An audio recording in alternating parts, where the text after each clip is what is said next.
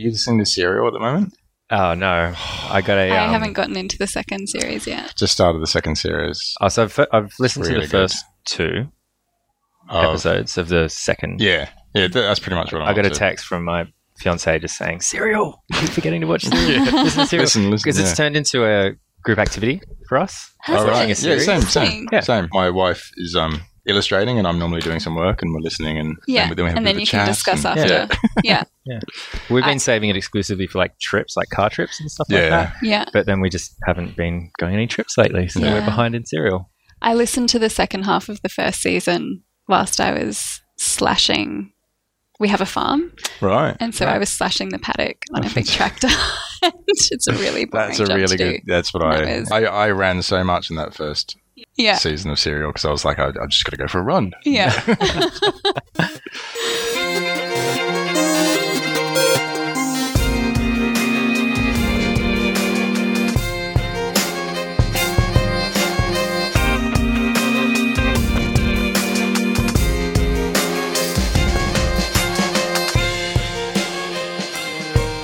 Welcome to episode 31 of Australian Design Radio, to provide Australia and the world with conversations and commentary on Australian design. I'm Flynn Tracy, and as always with me is Mr. Matt Leach. Hello. You weren't sure then, were you? I wasn't sure who you You were. forgot my name. It's been a while. That's horrible. I don't care who you are. You can tell everybody who you are. This guy. So today, hi, how are you? Good, thank you. We have Jess Haddad. We're here with us from Joseph Mark in Brisbane. Hello, Jess. Hi. Nice to meet you guys. Thanks for coming. You're welcome. Just It's a came all the long way journey. from LA, actually. Just for this. Just for I'll this. have you know. The ADR budget is it's really coming in Completely handy. blown.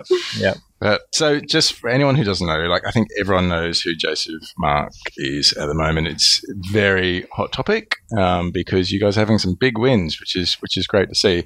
JM to the locals, I was told by a Brisbane cider though. Do you call them Brisbane ciders? Brisbaneites. Brisbaneite. So Brisbaneite informed me they didn't know Joseph Mark, and they were like, "Oh, you mean JM?" And I was like, "I guess so." That's Right. funny. But look, they started in 2004 in Brisbane. They're now in Sydney and LA. All sorts of things like, well, Breeder, who we all know is an amazing digital agency, came out of Joseph Mark, didn't it? Yeah. When Yeah, was they that? did. And- So we first introduced motion graphics into the studio in about 2008, 2009, and then pretty quickly started up Breeder Right. as its own entity and own brand with dedicated team. Because we found that, allowing them to work under their own identity and go for work specifically in motion graphics and post-production was far better than confusing things with the overall JM. Yeah, see, that's interesting because Business. that harkens back to something Vince Frost talks about quite a lot in the sense of you need to let them have their own wings, in it, essentially, and then work when you work together on a project. It's so much stronger because each has their kind of their Expertise. expertise and standing Yeah. point of what they're coming from. Yeah, and so they still we operate out of the same space, and we're very much one family, but That's cool. two brands. Now, the other thing with JM is that you don't really call yourself a design agency, do you? No. I quite often see the kind of idea of like a design ventures company. Is that? Yeah. So firstly, I just don't really like the word agency, and I've always tried to call ourselves a studio. So it's a dirty instead. word, is it? It's just for me, I just really want to hang on to this whole idea of working studio Right. rather than agency that kind of has layers. Might Yeah. just be an old framework in my head. But then I guess over the last couple of years, as we have been doing more ventures, and as we're positioning ourselves not only as like a fee-for-service consultancy, but also a ventures lab, if you like, then design ventures practice seemed to encompass all that we were doing on that spectrum. I mean, I'm really interested in how that works because some of the stuff that has come out of the studio, the practice, has been amazing. I mean, we were just, before we went on air, we were obviously talking about Where You're Hunted, Yeah. which you guys started up, which was then bought by Twitter. Mm. How does it all work? Because it feels like you kind of start it and then it takes a life of its own, and Yeah. that can't be just because there's 25 people in Joseph. Yeah. It can't be just you guys doing that. Yeah. We don't sleep very much. Yeah. Look, really, We Are Hunted was the first venture outside of other service-based ventures. So Breeder being one of them, as well as a company called Native Digital, as well as an Indigenous design studio called Kalimba, which is also based in Brisbane. So we'd done a few other service-based businesses, and then Hunted was the first digital product. And really, that worked because we also had a partnership with the What News team, who were the developers on the project. And then Graham Wood had invested in the company. So we had enough backing to actually treat it like a separate business and focus on it, which was great. And that's, I think that is what you need to ultimately succeed with any of these ventures. But we can get a good part of the way within the studio, at least to a point of validating the concept and knowing whether we should then go out and find funding or invest more from the studio or whatever the case may be. Do you find having like the LA, having a sort of physical space in the States helps with that sort of thing, like that sort of relationship? Yeah, it's definitely helped in terms of building relationships with either potential clients or potential backers or just people that can lead to other opportunities or partnerships that may be applicable to a project. Yeah, because sometimes it feels like we're all the way over here in little Australia and everybody else is all the way over there innovating. Yeah. And that connection can sometimes be quite difficult for people to kind of get across. Like, is that the reason for having an LA branch? Or maybe I'll take all that back and say, why LA? Why LA? With MySpace, so we won MySpace in 2011 and we then spent the next 2 years traveling back and forth pretty much every other month. Right. To be there physically with that team, which was absolutely required to make that project a success. And over that time, we met a lot of other people and we started to build a name for ourselves in the US, and that led to a lot more work coming from the States. And I would say at least half of our work is now US based, even though the majority of our team is still in Australia. Okay. And so the need to have some kind of base there was really driven by the relationships that we were starting to build there, because it can be uncomfortable for people to think that we're all the way over here and not just a call away, even though we effectively we're asleep, are, right? When they want to get stuff done. Yeah. And then the decision for deciding on LA as opposed to San Francisco or New York was really because it's just one flight away. It's only 14 hours from Brisbane. It's a relatively easy flight. The time zone is quite complementary. Brisbane comes online at about 1 or 2 p.m. in LA, so you get a nice natural half-day crossover, and it makes it really easy to work and to actually maximize the work getting done overnight, but still have some natural crossover for communication. Yeah, because I've heard of that. We spoke just a little bit before we came on about the idea of being 24/7 kind of studio, not agency. We may have said agency. Won't say that again. But anyone I've spoken to that kind of had that romantic fairy tale idea has said it hasn't quite worked out. I am comforted to hear that other people have said it hasn't worked. Because I felt like a massive failure when that didn't work. Apparently it just doesn't happen for whatever reason. Yeah. Well, so I lived in New York back in 2012 for about 10 months. And the initial reason for going over was we had a number of opportunities through We Are Hunted to work with a number of music brands like MTV and eMusic and Spotify.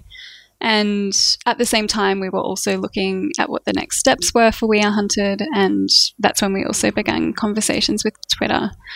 So as part of that, I had the dream to open a studio in New York.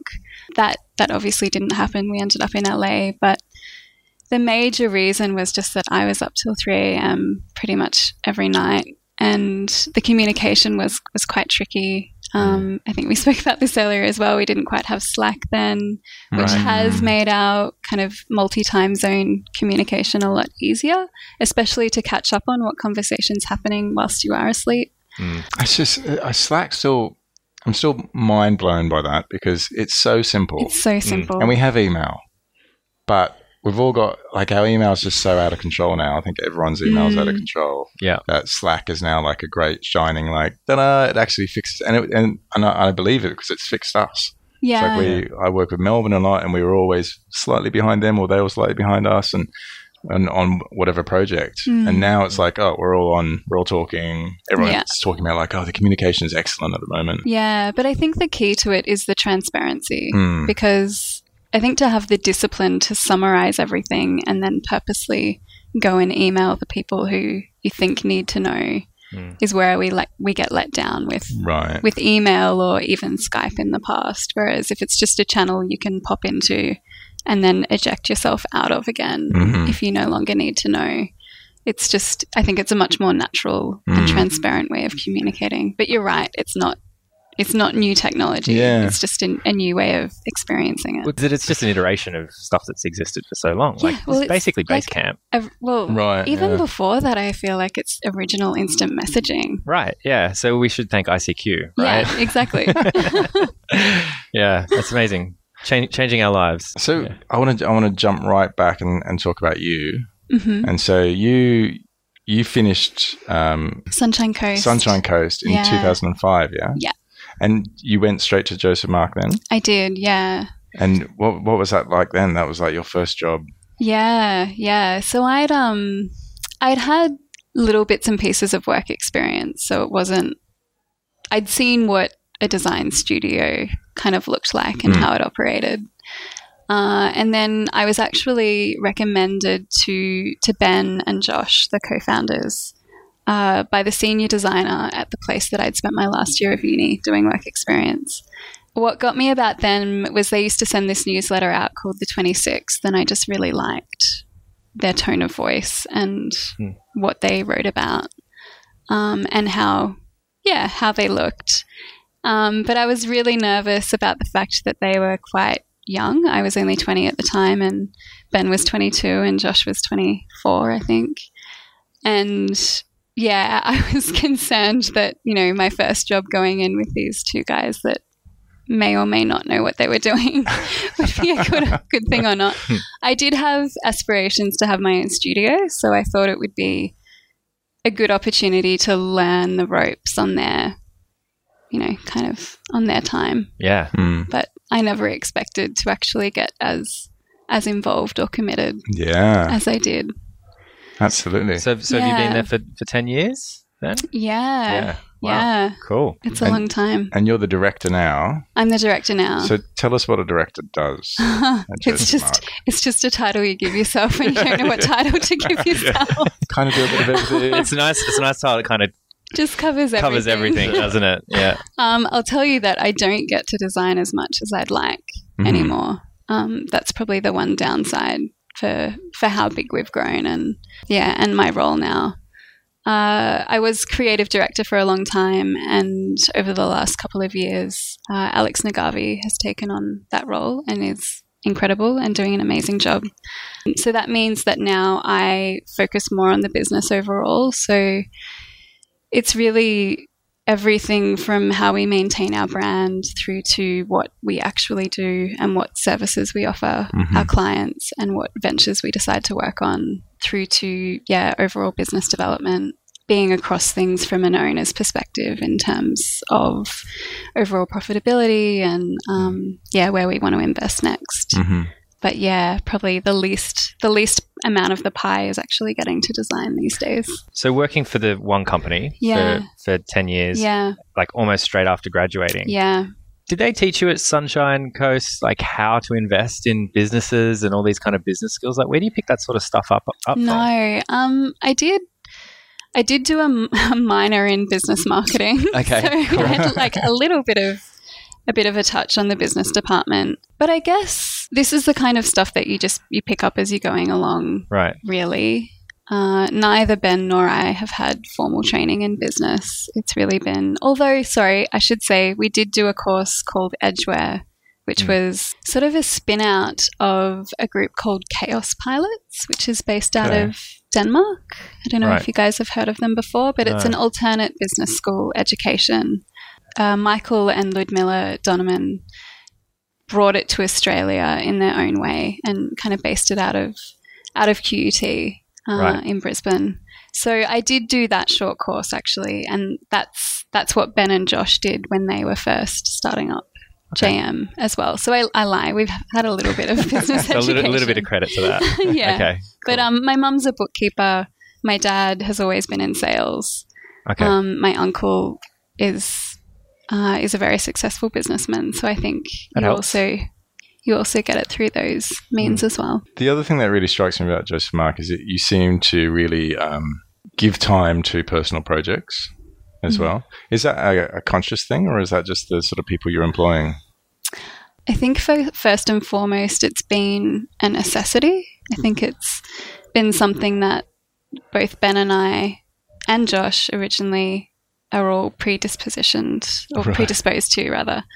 And so, you know, even in my first year at JM, we came up with this idea for Meet, which was kind of like creative mornings, actually. So it was this idea where you'd get together with 10 other creative people from other disciplines and go and have breakfast together once a month. And then we'd mix up the groups each month and then have beers maybe once a quarter.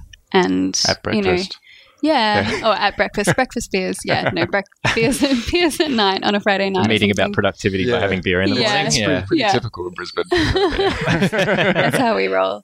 And so just from my first year there, we've always come up with ideas and there's never been a barrier to just having a go at making them happen. Is it built into the structure in the sense of like Google's 20% time or? No, it's not that structured. And maybe it should be. We've talked about maybe whether it should be or not. Because I think it's interesting the amount of stuff that comes out of you guys. Like, I mean, if I can jump into Vest, for example, which literally launched a week ago, 2 weeks ago, which is an amazing platform, which basically highlights all Australian kind of startups, I guess. Yeah, interesting Australian startups. I was so surprised. So many that I sort of had seen that I just assumed weren't Australian. Yeah, that I was really like, oh wow, they're on there. So you know that just seemed to come out of nowhere. But you know that's one of many things that seem to come out of Joseph Mark. Yeah. We, that was an idea that we came up with in December because we were thinking about... like last December? Yeah. Like the other day? Yeah. Right. Should we do that? Yeah, let's do that. So everyone worked over Christmas, or what happened here? No, we all got 2 weeks off. But it was an idea. We thought it was a good one. We had a little bit of spare studio capacity and we just thought, why not try and get it done by the end of the first month of 2016. Cool. That was the goal. And, you know, that means that you need to cull back what your overall aspirations for it are, potentially, and see what you can get done. And I think always having those pressure points or deadlines on something always make you do a bit more than what you thought you could. Yeah.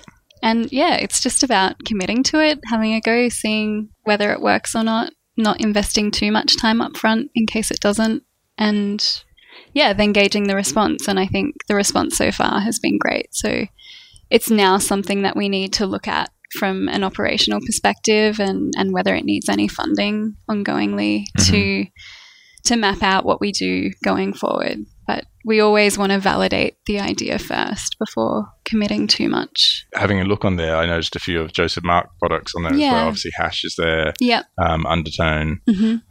So I guess it's a good kind of platform for you to sort of show everyone else what you guys are doing. Yeah, definitely. And to see what our peers are doing. And I think just overall to celebrate Australian startup culture and what's going on, because you know we are pretty isolated from the rest of the world. I think Australian startups do have a belief that they need to go to Silicon Valley or at least the States to gain any amount of traction and visibility. And absolutely the investor market over there is a lot more mature and a lot more willing to give things a go. And in Australia, in our experience, we've found that it's a lot harder to even get that initial seed funding if you're not well connected. So yeah, it's to try and raise awareness that there is some really great things coming out of Australia, and as the innovation policy that was announced towards the end of last year gains more attention, and people with money that they want to invest feel that, that's something they want to do, then we want to be the place for them to be able to come and see what's out there. Yeah, we wanted to talk a little bit about that as well. Does that change things, that kind of news coming through?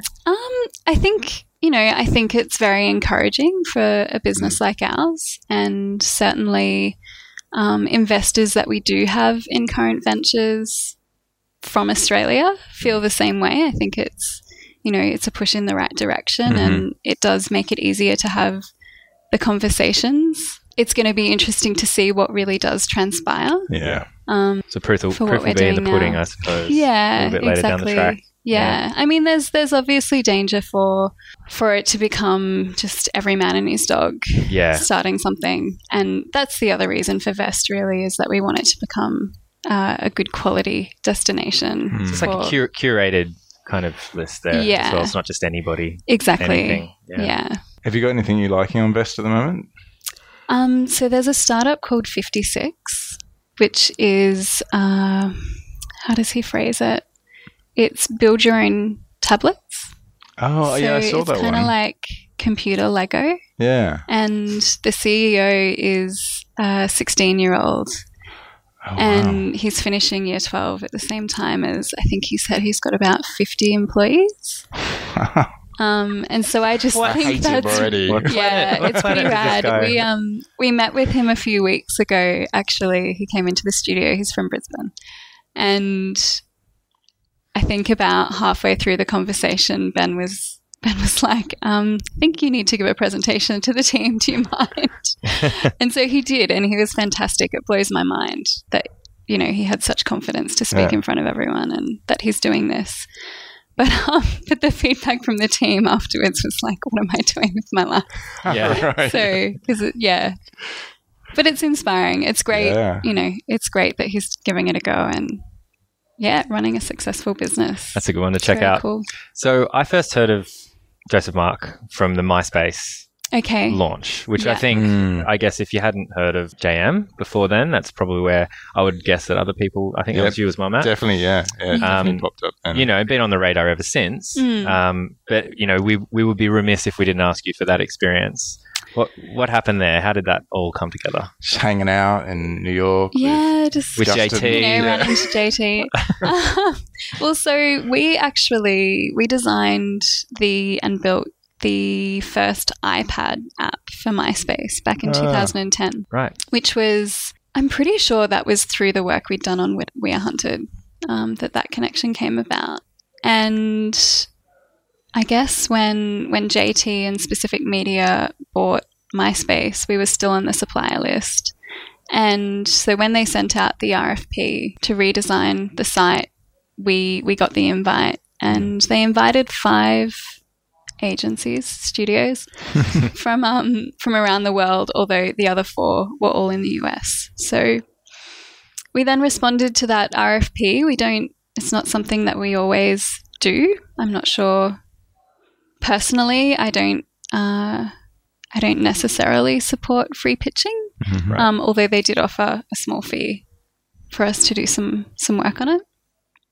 We obviously appealed to them, and I believe it was JT's hand-selected creative team that in particular saw our work and wanted us on board. So we then got to meet them pretty quickly and flew over to LA and started to work out what the arrangement would be, and brought our vision to them, and so how that ended up being a 2-year experience. So MySpace was so big. Yeah. I think, probably for all of us, it was really, really important, and then just nothing. Yeah. I mean, that's an amazing job, but a horrible job at the same time. Absolutely. Absolutely. And look, just, I guess just quietly, we were hoping they would change the name because, right. there was a lot of legacy that wasn't necessarily going to be positive. So you mean, so just change it from a branding and public image perspective. So rather than saying, come back to MySpace, say, why don't you come to your something else? Your space.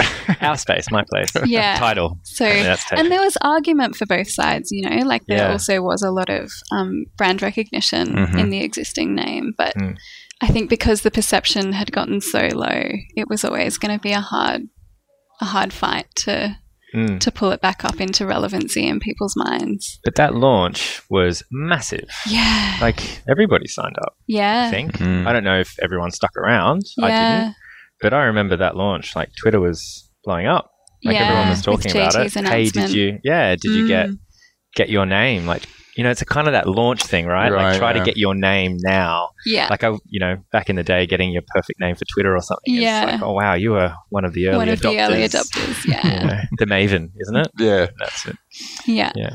So, but yeah, in terms of our pitch to them, we always felt that the strong point in MySpace was the music community and then more broadly the artist community, and that seemed to be where their heads were at as well. So it was pretty, not without definitely difficult times of trying to get your point across and sell things internally and get the whole team on board, because there were also a lot of legacy employees that were still part of the team that had their own ideas about what MySpace was, and so legacy of people from MySpace. Yeah. Okay. So that was definitely an interesting thing to negotiate and navigate.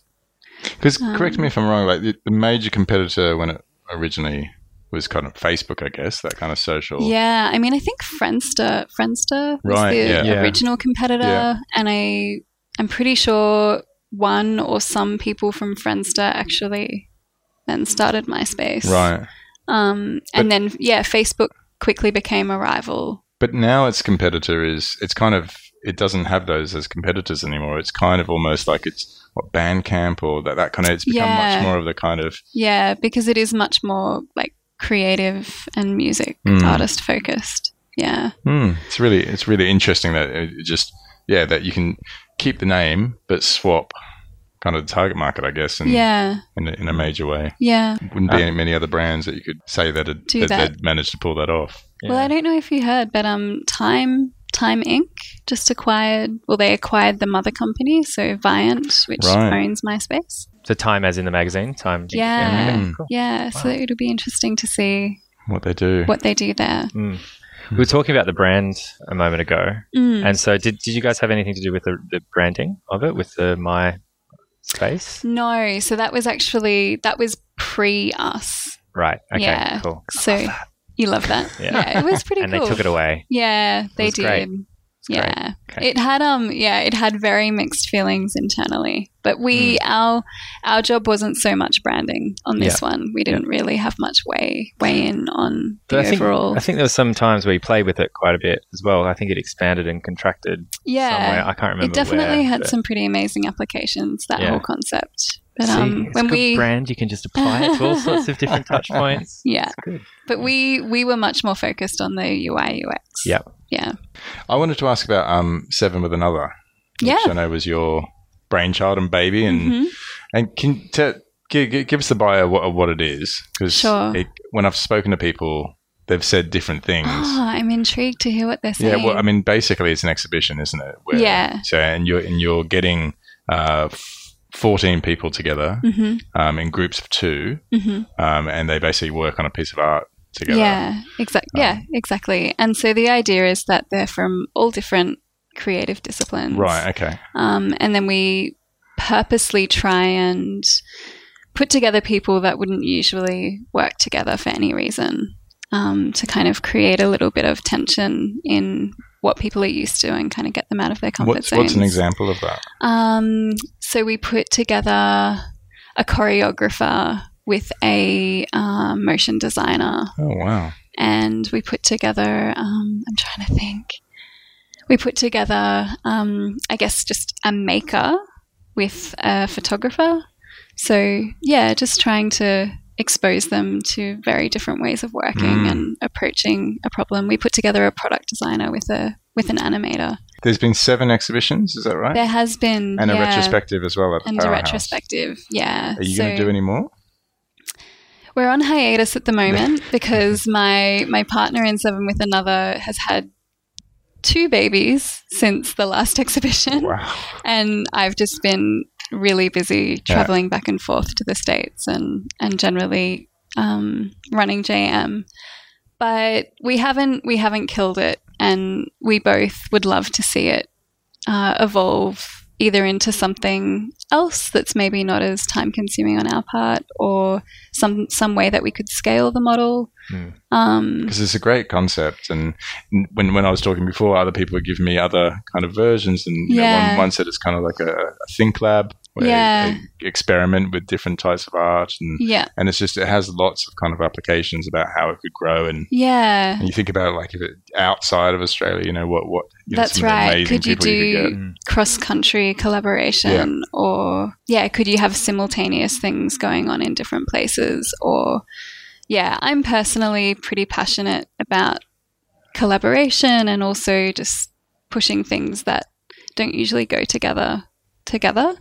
And I think when Monique and I first came up with the concept, it was because, so she's another graphic designer, and we just wanted to do something together because we hadn't had a chance to work together yet.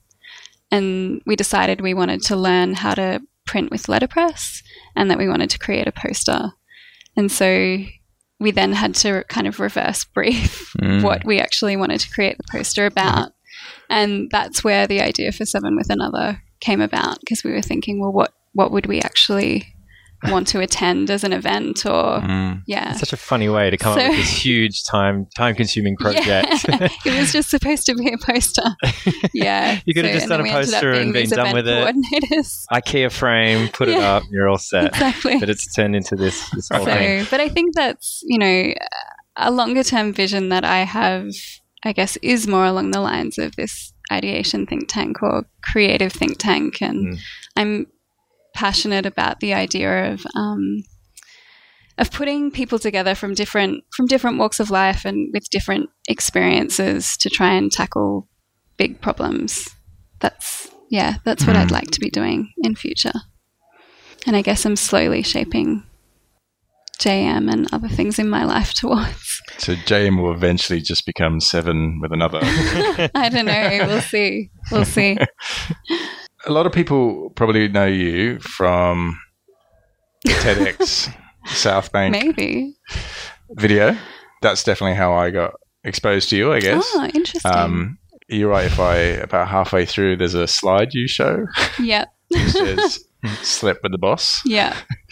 That was, I mean, the talk was so raw, I guess. Yeah. I mean, you started off talking a little bit about your upbringing, some of the decisions you'd made, and then I was like, well, that's and it was obviously quite emotional for you because you were quite nervous about being up there. I think that the talk was actually called "Comfortable with the Uncomfortable," and then halfway through, it kind of went really even deeper, and just you talked about how you joined Joseph Mark, fell in love, obviously. Yeah. But what that did to the people around you. Yeah. And how they reacted to it and how it forced you to react. And can you talk more about that? Because that was pretty brave. Yeah. It's kind of, I think in hindsight, it was quite cathartic. And, you know, when I first got asked to talk at TEDx, I'm pretty sure the organizer thought that I would talk more about my career or, you know, the industry that I'm working in and my opinions there. But I guess as I was trying to think about that and what I actually wanted to share, I don't know, it made more sense to talk about how I got to this point in time. And I think, I don't know, in terms of it being raw, I probably couldn't have done it any other way because I actually do really hate public speaking, even though I do a lot of it now. And maybe that's the point, is to keep trying to do things that you don't find easy because that's how you grow. And I think as soon as you stop pushing yourself, then you do get comfortable and you almost regress. And I was thinking about aging and how you get to this point in your life where you do just kind of want everything to be familiar. And, you know, at the time my grandfather was getting sick, and I think, you know, I was reflecting on who he'd been throughout my life and other people that were getting older and kind of changing. And, I think that's kind of how it came about. But as well, that year had been the year that I had lived in New York, and it was this big kind of milestone in my life because it was a dream to go there and live there, and the aim was to start a second office there, and that hadn't worked out for a number of reasons. And so I think when the speech finally came about, I was just in the throes of all of this stuff and all of this contemplation about what had happened and reflection on what had happened and what the next moves were. So it was just, it just came out really. It's great though. I mean, so many people would have just crafted a kind of like, you know, almost a brand piece, but it really felt. I think I just also prefer that kind of communication. And anybody at JM would say I cry quite frequently in the studio if I feel particularly passionate about something or if something hits me. So I kind of just during work, just break down. No, it's a tactic. But I kind of wear my heart on my sleeve a bit, I guess. That's great. I think that there's a lot of strength in being vulnerable in that way. And before we started, you talked about vulnerability and how important that is. Can you talk more about that, and particularly in the creative field? Yeah, I mean, I think being a designer, whenever you put something out there, whether it's to show your colleagues or to show a client or to launch something into the world, I really feel like when you make something, you're giving a piece of yourself to that. And I think anyone in a creative discipline ends up growing quite a thick skin because you are opening yourself up to criticism. It's such a subjective industry to be in, and people are going to have all different opinions on what you put out there. So I think in that sense, you have to be vulnerable to put your best stuff out there, or even maybe it's not even your best stuff, but just to get stuff out there to actually progress. And that just made me think of a recent saying that I'd heard of, which is, you know, rather than practice makes perfect, it's practice that makes progression. And maybe progress is much better than perfectionism, because progress is actually what keeps us moving rather than putting something in a glass box on display. The problem with perfection is that when you don't achieve it, you feel bad. Yeah.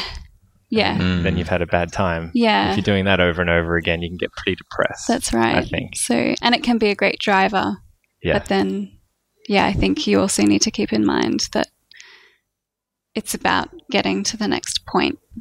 Maybe sometimes that's not forward, and it doesn't need to be. I don't know. That's getting quite philosophical. That's how we roll here. Yeah. So I don't know if I actually answered your question in terms of vulnerability, though. I think it's also, so the other thing that was happening at the time was, obviously there's been a lot of talk, I think, particularly over the last few years, in terms of women and their place in society, and how women think of themselves and whether they put themselves forward and what role they take on, and how different we are naturally from men. And I think I see vulnerability as, a strong trait in women, not exclusively women, but I think it's something that's more associated with women and sometimes is criticized of women in leadership positions or in positions of power. And I think I also wanted to kind of challenge that notion. I think, I mean, it all goes back to the name of your talk, sort of, you know, being comfortable with the uncomfortable, being comfortable with vulnerability. Yeah. Getting used to that kind of, wearing your heart on your sleeve. I always remember, I can't remember, I think it was Picasso talked about the scariest thing is that blank canvas. Yeah. And then, but the more he puts something onto a canvas, the less scared he becomes. Yeah. And, it's really interesting. And you know, it's well worth seeing the talk because you bring up some great points. Being proactive, lowering expectations, which I thought was really interesting. Just this idea of, and I'm always reminded of my wife's grandmother, who was like, "I try not to have high expectations because I'm always let down." Was her saying, right. And that's that kind of like, if you manage your expectations, then exactly what you just said before. It's like you don't get depressed about not meeting perfection. Yeah, you actually like it's just part of the process, part of the journey. So, and I think that's something you also need to balance. And it's whatever inspires you or helps you progress. But, you know, I think I do have perfectionist traits and I do naturally have high expectations. So that was also me trying to say to myself, lower your expectations. But in a weird way, maybe you have to have both. Like maybe you have to keep both in check so that you're not just you don't just stay content, because there needs to be a challenge there. And that's actually something, thinking all the way back to when I started at JM and my first impressions of Josh and Ben, and what I remember them saying about why they even started JM in the first place. And for them it was all about freedom and a work-life balance. And then the philosophy around that was to always challenge the status quo. So, and then you became really successful and opened in Los Angeles. And I don't know. I think success is something I never want to think that we are, if that makes sense. You don't want to rest on your... I don't want to rest on that laurel. I don't know that... I think success is very different to all different people. And very true. Yeah. We're probably getting towards the end, but we had a couple of questions kind of over the holidays, a little bit more about like advice for kind of aspiring people coming through. So we just thought we'd see if you have any, just putting you on the spot. Do you have any kind of like general creative advice for people that haven't found their Joseph Mark yet? I'm trying to think of, I don't want to be cliche. You can be a little cliche. It might not be cliche to them. Yeah. The question's pretty cliche, so. The question's about as cliche as you can get. Just general advice. It does sound cliche, but I think I do believe that it's about having the right attitude towards what you're doing. So I think if you're not totally passionate and dedicated to this vocation, I think it is. I don't think it's an occupation. I think it has to be more than that if you're really going to succeed. Yeah. If you don't have that, I don't think you should try and be a designer.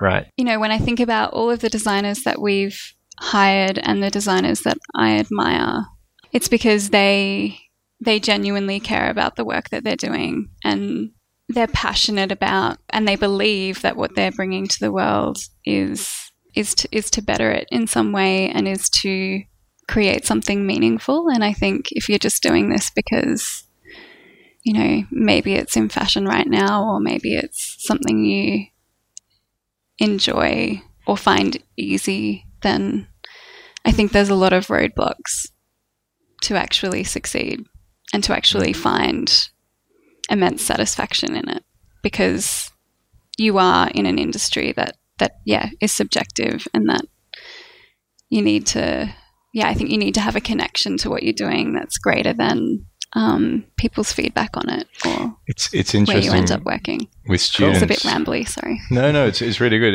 It brought in my head that, you know, students often have this moment where they come in with a particular thing in their heads, and then towards the end of the course, maybe halfway through, it's almost like they lose that, and then they have to re-find what the hell they're doing or why they're doing it. Yeah. And that's almost like it builds that resilience at that point whether that carries over for like many years afterwards. But yeah. And I wonder whether that's just a life advice thing, right? Like finding purpose in what you're doing, whether it's in this industry or not, and actually having to, kind of like a relationship, having to consciously reevaluate that and decide whether this is still what you want to do, and actively find the purpose behind it.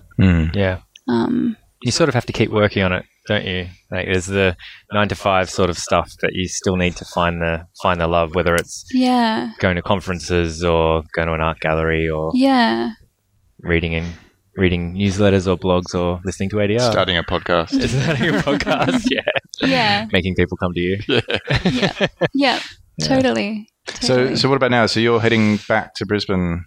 Yes, I head back to Brisbane tonight, and then, well, I'll bring this up. Then I will head up to my farm this weekend. So Ben and I have a organic vegetable farm, which is quite different from running this design ventures just practice. What I would expect, though. That's great. And so I guess a big part of why we're doing what we're doing is because we do want to have some impact on the world in some way. And a lot of what we do in our consulting work these days is futures of thinking. So future of music, or future of what I'd really love to get into at some point is future of education. And with the farm, it's really about future of food. And we're really interested in how technology might influence that. Already is influencing it, but how it might influence it more going into the future.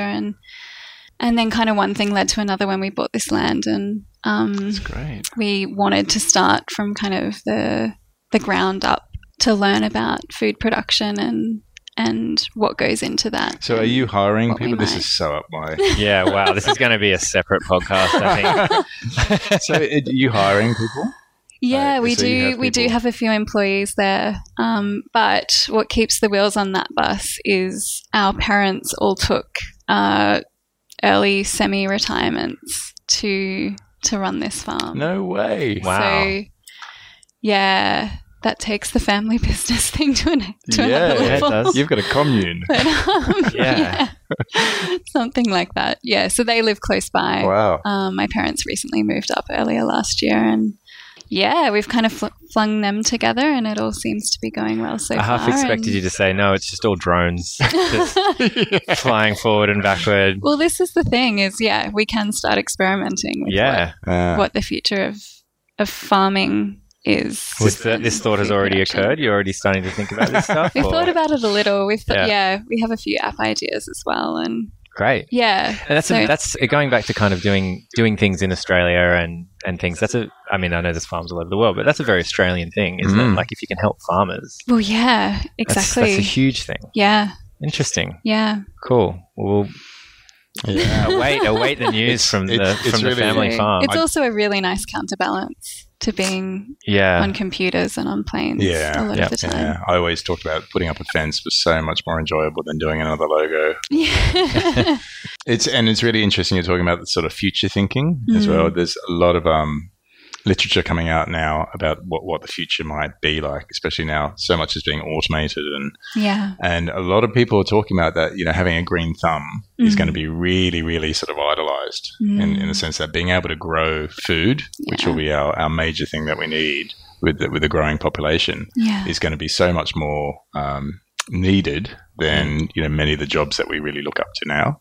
So, I think that's fantastic. Yeah, it's a bit of a plan B to be completely honest. You can have director / farmer on your Yeah, we logo should and- do. You so do. Yeah, So should put farmer. Harvester. Yeah. Yeah. No, see, Yeah. that takes me to Terminator and all sorts of. Oh, really? Yeah. That's a bit Especially because we're talking about drones. drone operator. Yeah. Great. Well, that's going to take us to the end. Thank you so much. Cool. Thank you. Thanks very much It's for been coming great. in. And thank you. I mean, you literally got off the plane from LA, and so thank you so much for making the time. Oh, you're welcome. So usually what we do at the end is we kind of go around and tell everyone where they can find us. So Okay. where can people find you? Twitter, Leachworth, LeachWorth. What about yourself, Jess? I am on Twitter as Jess Huddart. Or you can also find me at The Falls Farm on Twitter and Instagram. Falls Excellent. Farm. Cool. Awesome. You can find me at everything at Flynn Tracy, and you can find this episode and more at australiandesignradio.simplecast.fm, and you can follow the show on Twitter and Instagram at AUS Design Radio. Thank you. Thanks, guys. Thanks. That's it.